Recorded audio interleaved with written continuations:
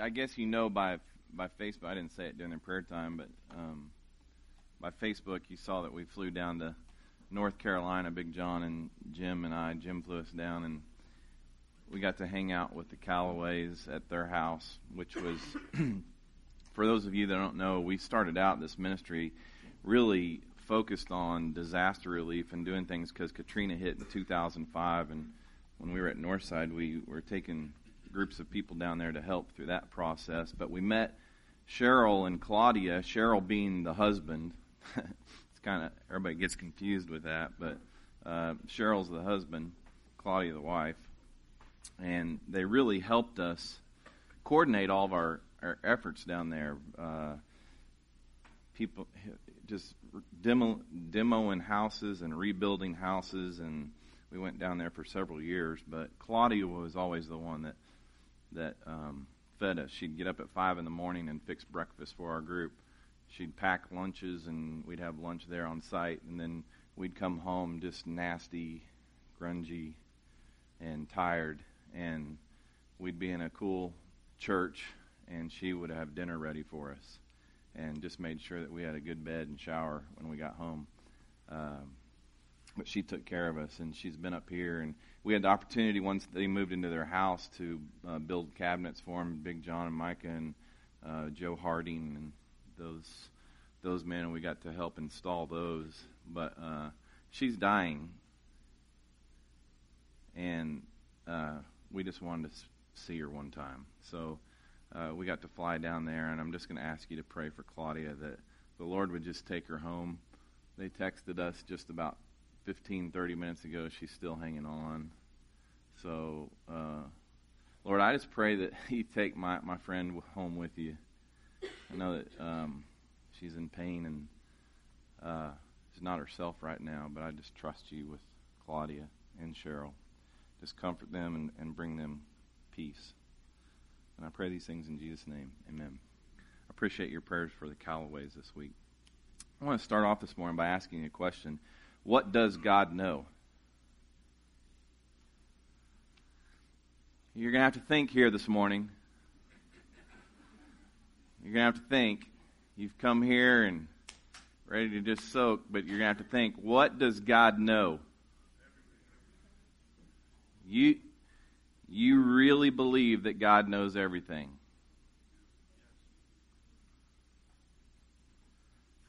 Everything. Corey.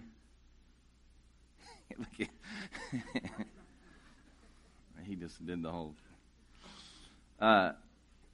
Does God know if you're going to get married?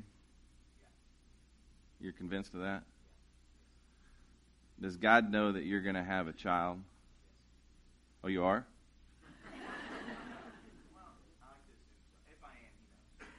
If you are, He knows. That's a good answer. Does He know where your child is going to go to college someday?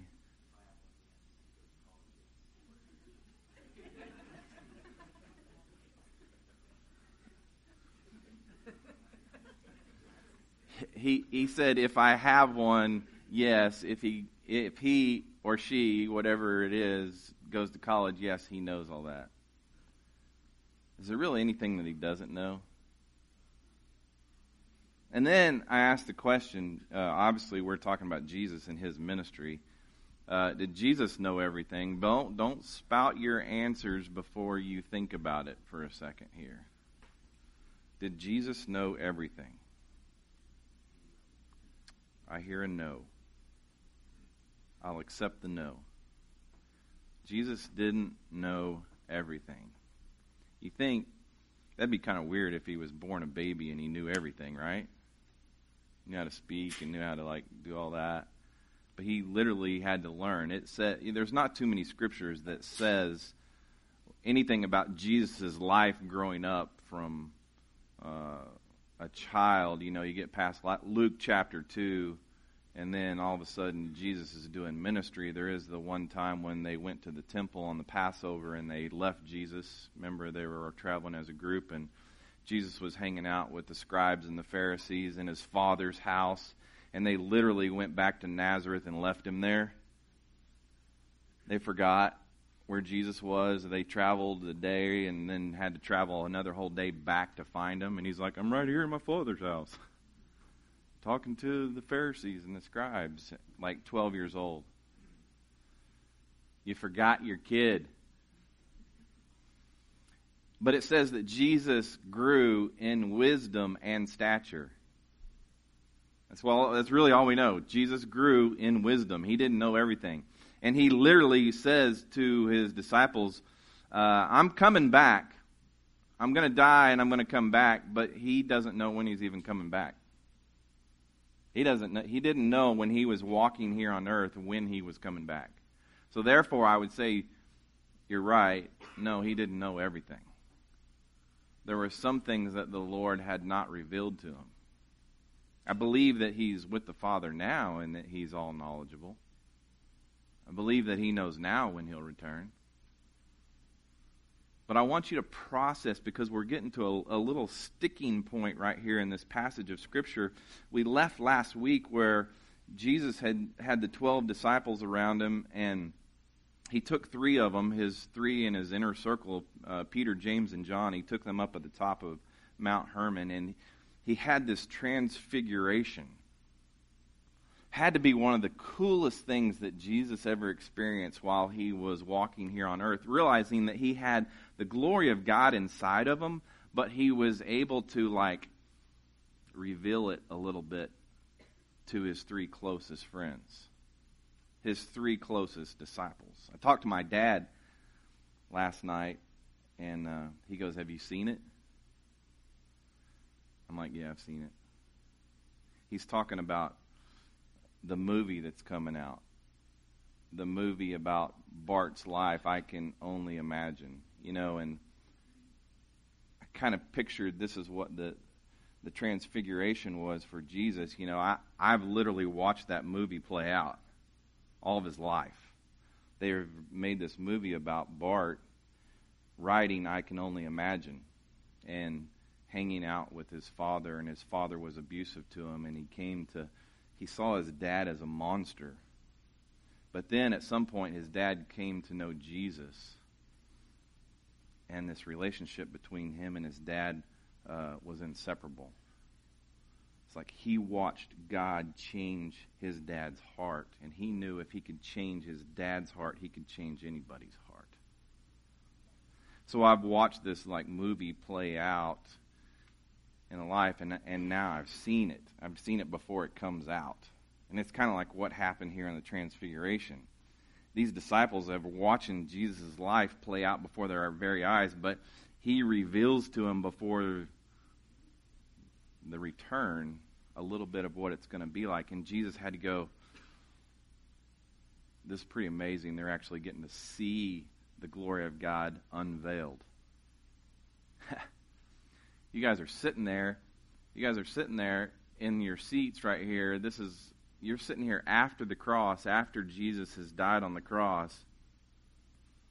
And that same thing that was pretty cool up there on the mountain, Mount Hermon, seeing the transfiguration, seeing Jesus transform the glory of God, that same glory is sitting with each one of you right here this morning. Inside of you. You're sitting here, and I look at you, and I go, that's a lot of glory. I would imagine some people would come up here and they go, ooh, there's a lot of sin out there. There's a lot of junk going on out in this group. Believe me, there is. But if that's not what you see, and you really see the glory of God in each of you, this is a beautiful picture. If you could see what I see. And so let me review real quick. I'm going to take you back to Matthew chapter 17, verse 1. And I just want to read where we were, and we'll blow through it. After 6 days, Jesus took Peter, James, and his brother John, and led them up on a high mountain by themselves. He was transformed in front of them, and his face shone like the sun. You're buying eclipse glasses on Amazon so you can look at the sun. And it says, he was transformed in front of them, and his face shone like the sun, like they literally were doing this when they're looking at Jesus. They're squinting. They're having a hard time seeing Jesus. Even his clothes became white as the light. Suddenly, Moses and Elijah appeared to them, talking with him. Then Peter said to Jesus, "Lord, it's good for us to be here. If you want, I will make those 3 tabernacles here, one for you, one for Moses, and one for Elijah." And remember, we talked about the Feast of the Tabernacles, and if you missed last week, go back and check it out. But Peter's really doing what is expected of him to do during the Feast of the Tabernacles, and that's to build these booths for these 3, one representing the law, one representing the prophets, and then obviously Jesus himself. And he says, while he was still speaking, suddenly a bright cloud covered them, and a voice from the cloud said, "This is my beloved Son. I take delight in him. Listen to him." Like, you have followed now these other men. You've followed them, Moses and his law. You've followed Elijah and all of his prophecy and those prophets.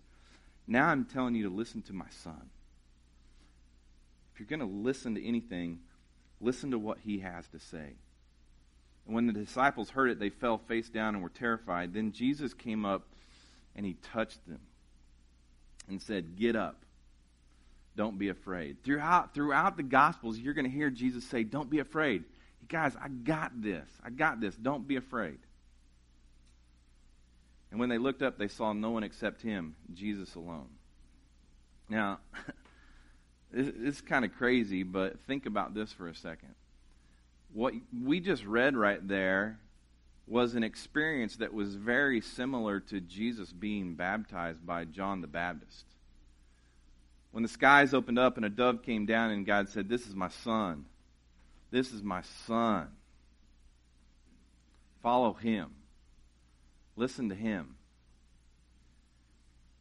And you know, this is good. Listen to this, because we have a lot of banquet people in here, right?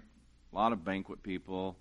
We have other experiences like youth camp, and those are like mountaintop experiences. You know, when you're just there and it's just you and the Lord, and you're hanging out with other believers, and the Spirit's just like so in tune with you, and you're focused, and you have this just beautiful experience. And then you come home, right? You come home down off that mountaintop. Think about this. As soon as Jesus finished with his baptism and the Lord saying, "This is my Son," where'd he go?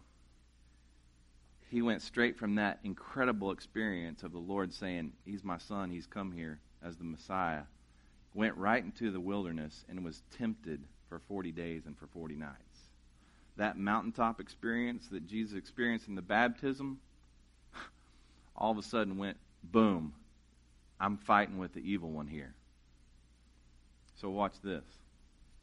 They're up on Mount Hermon.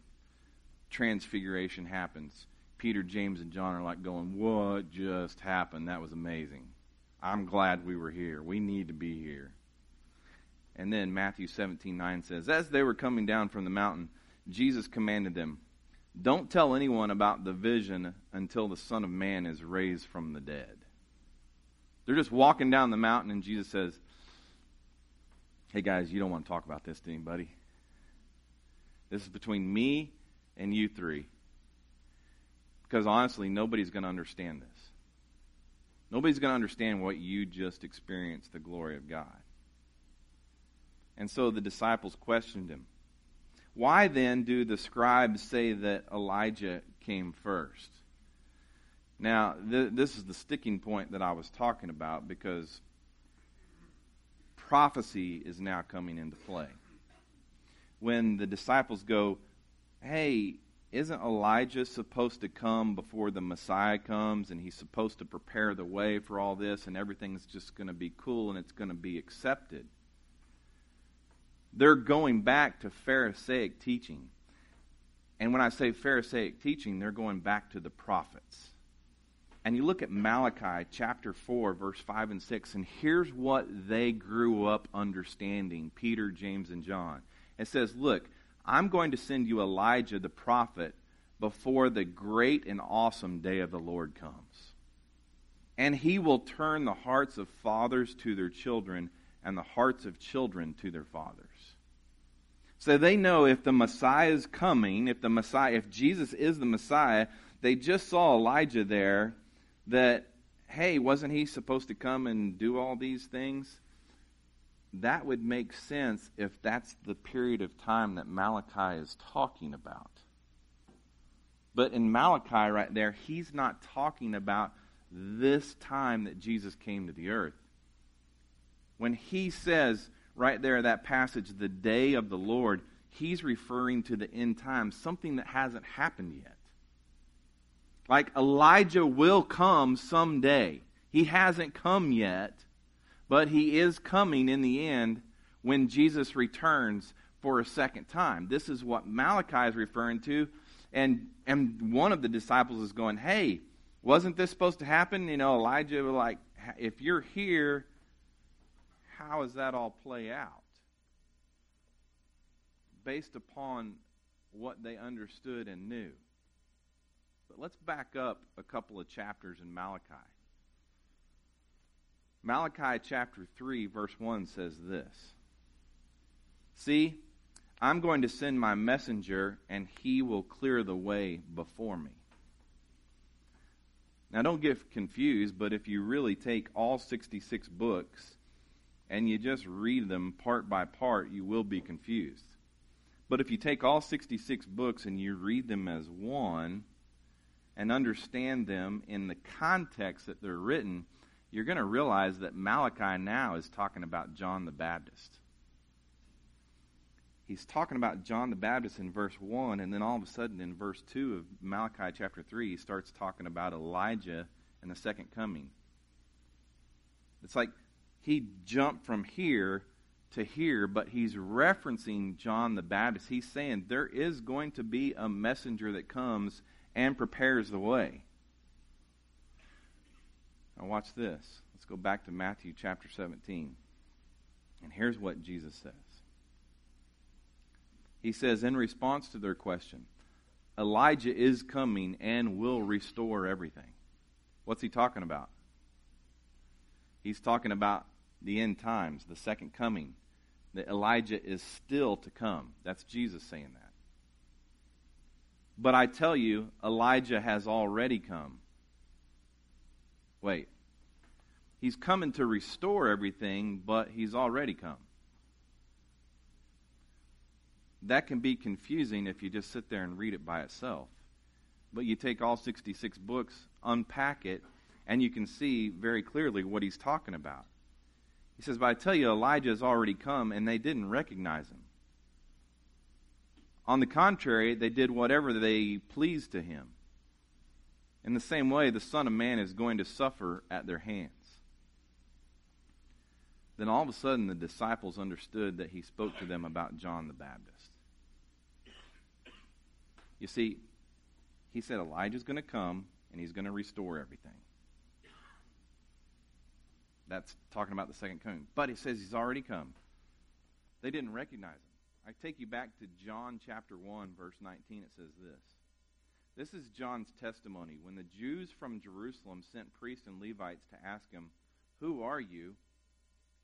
He did not refuse to answer, but he declared, I'm not the Messiah. This is John the Baptist speaking. I'm not the Messiah. What then? They asked him. Are you Elijah? I'm not, he said. Wait. This is really getting confusing because Jesus said Elijah is going to come. Elijah has already come. He's already come to prepare the way. I take you back to the very first question I asked you this morning. What does God know? If he literally knows everything, everything that's going to happen, everything that has happened, everything that is happening, if God knows that, don't you think he surely knew that when John the Baptist came, that he was not going to be received by the Pharisees and the Jews and the nation. Absolutely he knew that. He knew that John the Baptist was not going to be received. John the Baptist came as a possibility of fulfilling the role of Elijah. But he was not accepted, just as Jesus was not accepted by the Jewish nation. Jesus had even previously told them that John the Baptist was Elijah to come. Look at Matthew chapter 11, verse 11. And here he's addressing the multitudes. When I say the multitudes, remember he's got the nation of Israel out there. He's got the Pharisees and the scribes, those that are opposing him. And he says, I assure you, among those born of women, no one greater than John the Baptist has appeared, but the least in the kingdom of heaven is greater than he. Remember we said that?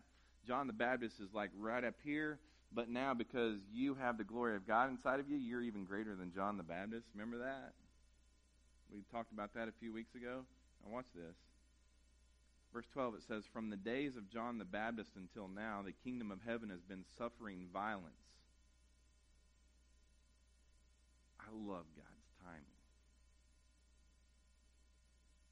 Let that soak in for a second. From the days of John the Baptist until now, the kingdom of heaven has been suffering violence, and the violent have been seizing it by force. For all the prophets and the law prophesied until John. If you're willing to accept it, he is the Elijah who is to come. If you just accept that I'm the Messiah, John the Baptist would have been that Elijah. If you just would have accepted John the Baptist, he would have been that Elijah. Anyone who has ears should listen. When Jesus says that line right there, anyone who has ears should listen, he's looking right at the Pharisees and the scribes. They can't even hear it. Why? Because they blasphemed him. Remember that? For healing a demon-possessed mute. And they said, you're doing this out of the spirit of the evil one. And he blasphemed. He said, now you're not going to hear this thing. But some of the Pharisees, some of the Jews had the ability to hear if they just opened their ears. So now we can put together all this passage of Scripture that says Elijah is coming and Elijah has come. If they just would have received John the Baptist, it actually would have been Elijah. And God knew all this through his foreknowledge. Foreknowledge. That means he's able to look ahead and know what was to occur. To know even today what's going to occur. God knows that. Then we look at this passage of Scripture. We talk about after them coming down the mountain, that incredible experience. They're traveling down, had that little exchange right there about Elijah. Now they're entering into chaos. You know, you have the mountaintop experience and you come home. And you're back in the battle. This is exactly what happened. Exactly what happened here today. Watch this. In Mark chapter 9. They come down off the mountain, Peter, James, and John, and Jesus. That means the other 9 are like hanging down at the bottom of the mountain. You get this? Jesus' other 9 disciples were left behind, and they were down there healing people, praying over people, doing ministry, while the 4 of them were up there experiencing the transfiguration on Mount Hermon. When they came to the disciples, they saw a large crowd around them, and the scribes disputing with them. There was a public scene occurring.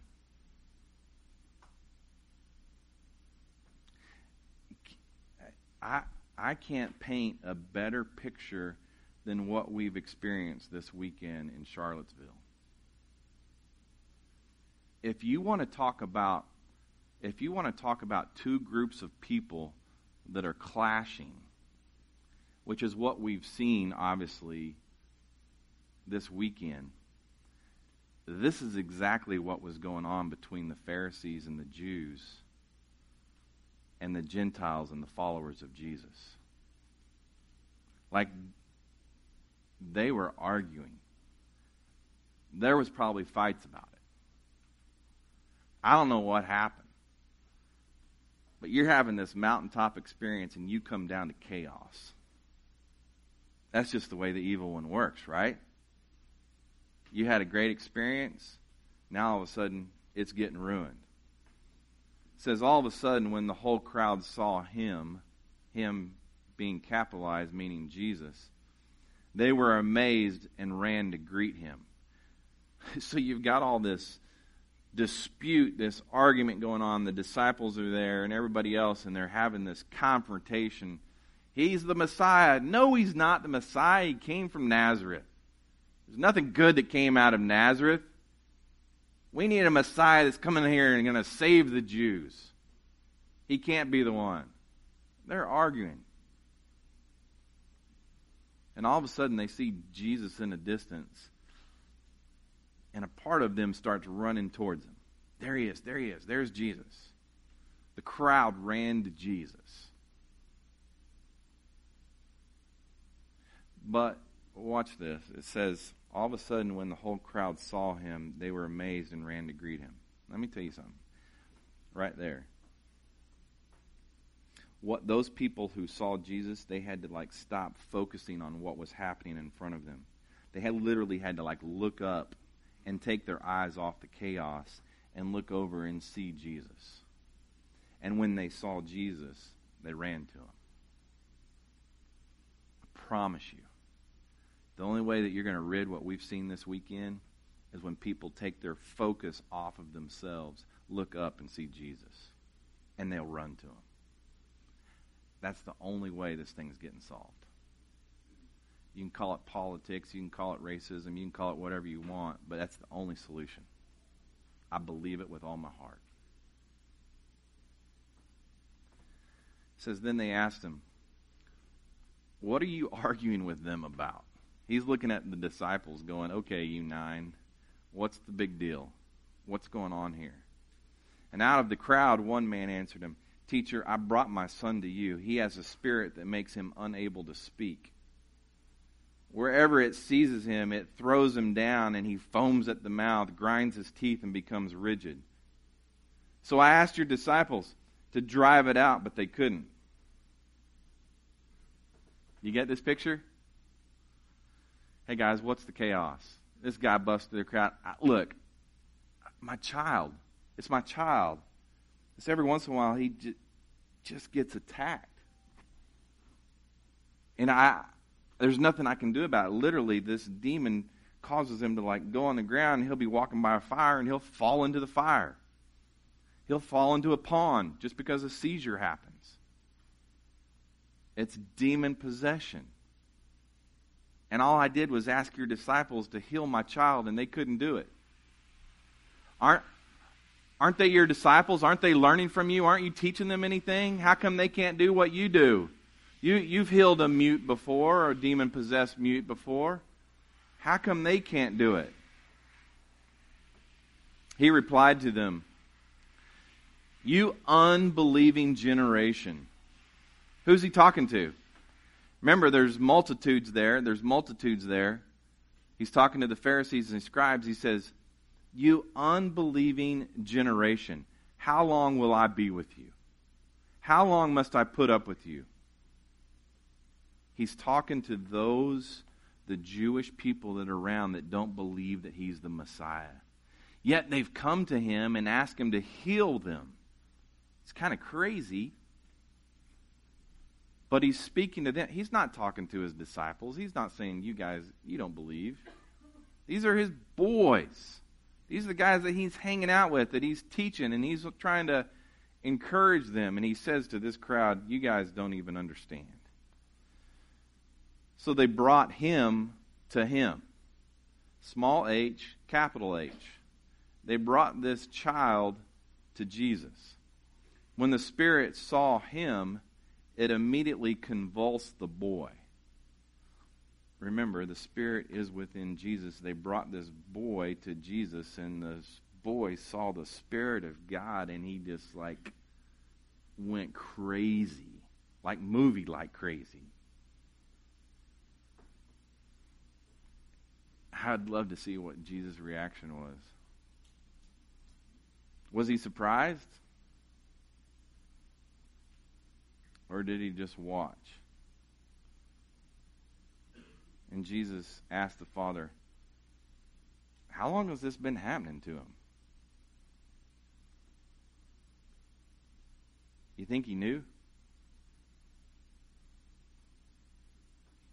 From childhood, he said, and many times it has thrown him into fire or water to destroy him.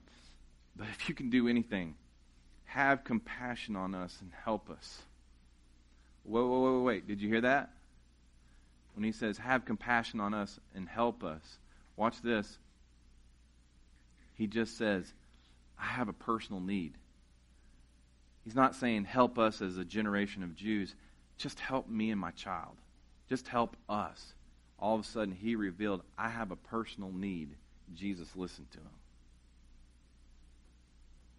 Then Jesus said to him, if you can, wait.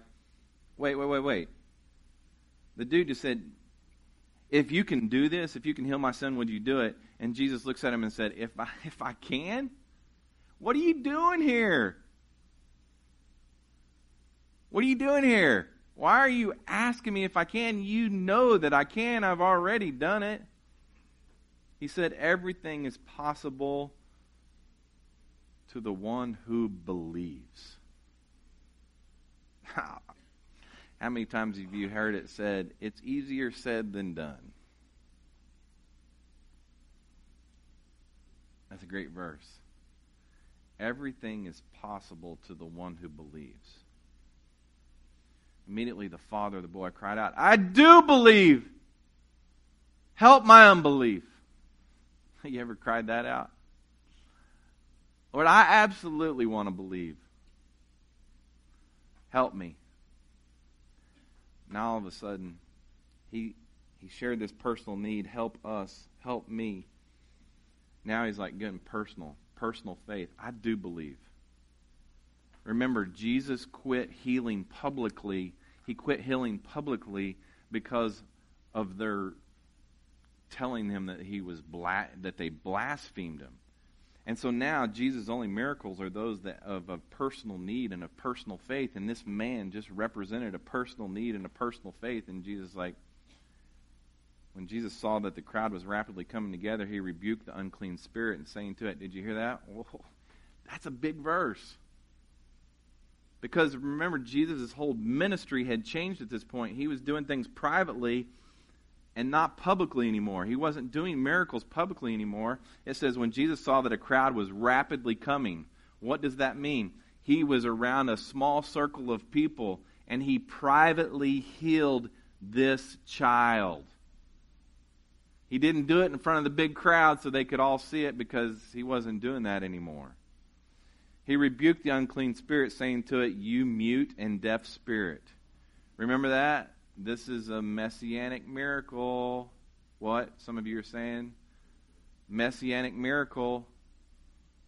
There were about 3 miracles that the Pharisees couldn't do. One of them was heal a deaf mute. Someone that couldn't speak, someone that couldn't talk, someone that couldn't hear. And the reason they couldn't do it is because they would always ask the demon to tell them their name. And the demon would speak their name, and they would call that demon out by name. If he can't talk, you can't call him out by name. So if this miracle was going to be done, only the Messiah could do this. Messiah didn't even ask him his name. He just said, come out. Get out. And all of a sudden, another messianic miracle was done. And the crowd didn't get to see it, because they had previously blasphemed him for the same exact miracle, saying, you're doing this out of the spirit of Beelzebub. Watch this. Then it came out, shrieking and convulsing him violently. The boy became like a corpse, so that many said, "He's dead." But Jesus, taking him by the hand, raised him and stood him up.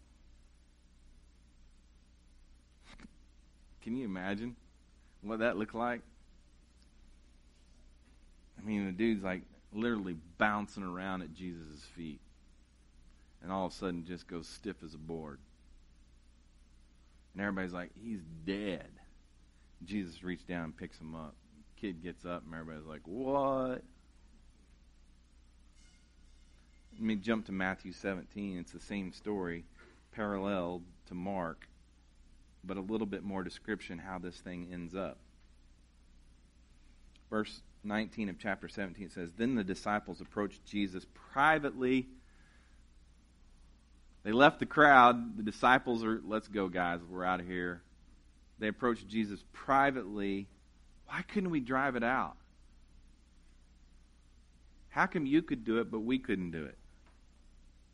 It's not the same spirit? What's the deal here?" And Jesus responded, "Because of your little faith," he told them. "For I assure you, if you have faith the size of a mustard seed, you will tell this mountain," and I imagine that he was talking about the mountain that they had just come off of, Mount Hermon. "You will tell this mountain, 'Move from here to there,' and it will move. Nothing will be impossible for you." Did you get this? This is Jesus that's hanging out with his 12 disciples, and 9 of them are getting hammered by the multitudes, by the crowd, by the Pharisees, by the scribes, by the Jews. And they're just getting pummeled, and they said, "How come these guys can't do it?" And Jesus points his finger at them and says, "You don't believe." And then privately he pulls his 12 together and he says, "You guys, you're going to take this message, and I have all the confidence of the Spirit that will be in you to do this. All you have to do is believe. That's it. It takes that much belief. That's it. You guys can do this." Then the last passage that we look at, Mark chapter 9, says, "Then they left that place and made their way through Galilee." This is like north of the Sea of Galilee, where Mount Hermon is, in Caesarea Philippi. That's where it all took place. If you go with me in May, we'll be standing right there where that story just took place. It says, "Then they left that place and made their way through Galilee. They came south, but he did not want anyone to know it." That's kind of strange, isn't it? I mean, the whole reason that Jesus came here was to, tell people the good news about how much the Father loved him, to share the gospel. And he's saying to him right here, he says, but he didn't want anyone to know it. And the only reason that's there, he didn't want anybody to know it, because he knew what was to come, and he didn't want that to happen right then. He's waiting for the right time and the right moment for the end to come. And it says, "For he was teaching his disciples," just hanging out with 12 guys. He wanted some quality time. Let's get away. Let's get out of here. I want to hang out with you 12. I just want to disciple you. He says, "The Son of Man is being betrayed into the hands of the men. They will kill him. And after he is killed, he will rise 3 days later." These 12 are sitting around Jesus' feet or walking with him. He says, "Look, I'm going to tell you a second time right here." This is the second time he's told him this. "The Son of Man, which is me, is going to be killed. I'm going to be betrayed. And after I'm killed, I'm going to rise 3 days later." It's the second time he told them. And they're sitting around looking at Jesus, and they're going, "Huh?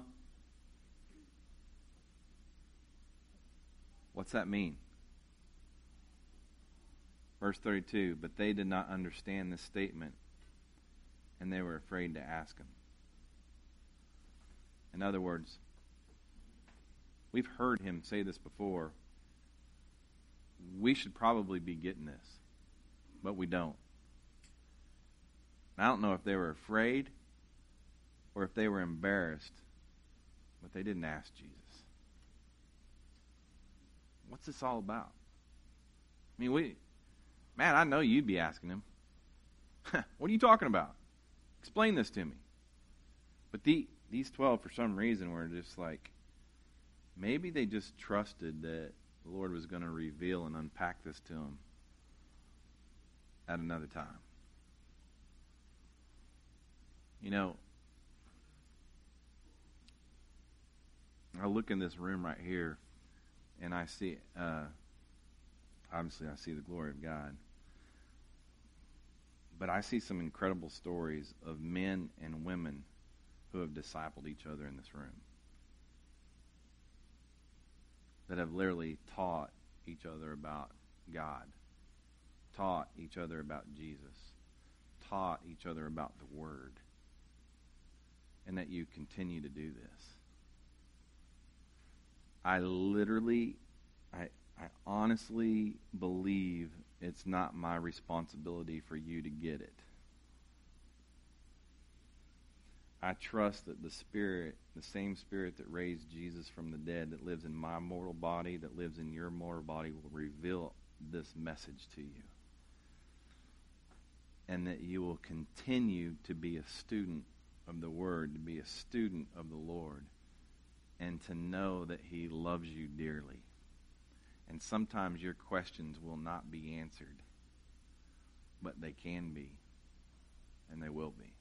Father, I pray that you would unpack your Word. You continue to show us, just the fact that you were here and you were able to come in this earth vessel as the Lord and walk this earth, and you literally understand what a mountaintop experience is and coming into the battle is, and that you can relate to us. You understand what we're going through. That you have compassion and mercy and grace for us as we fight this crazy battle in this crazy world with crazy things going on. And we sit here in this room and know that you're the only answer to that. I pray that you'll continue to reveal yourself to us. And I pray these things in Jesus' name. Amen.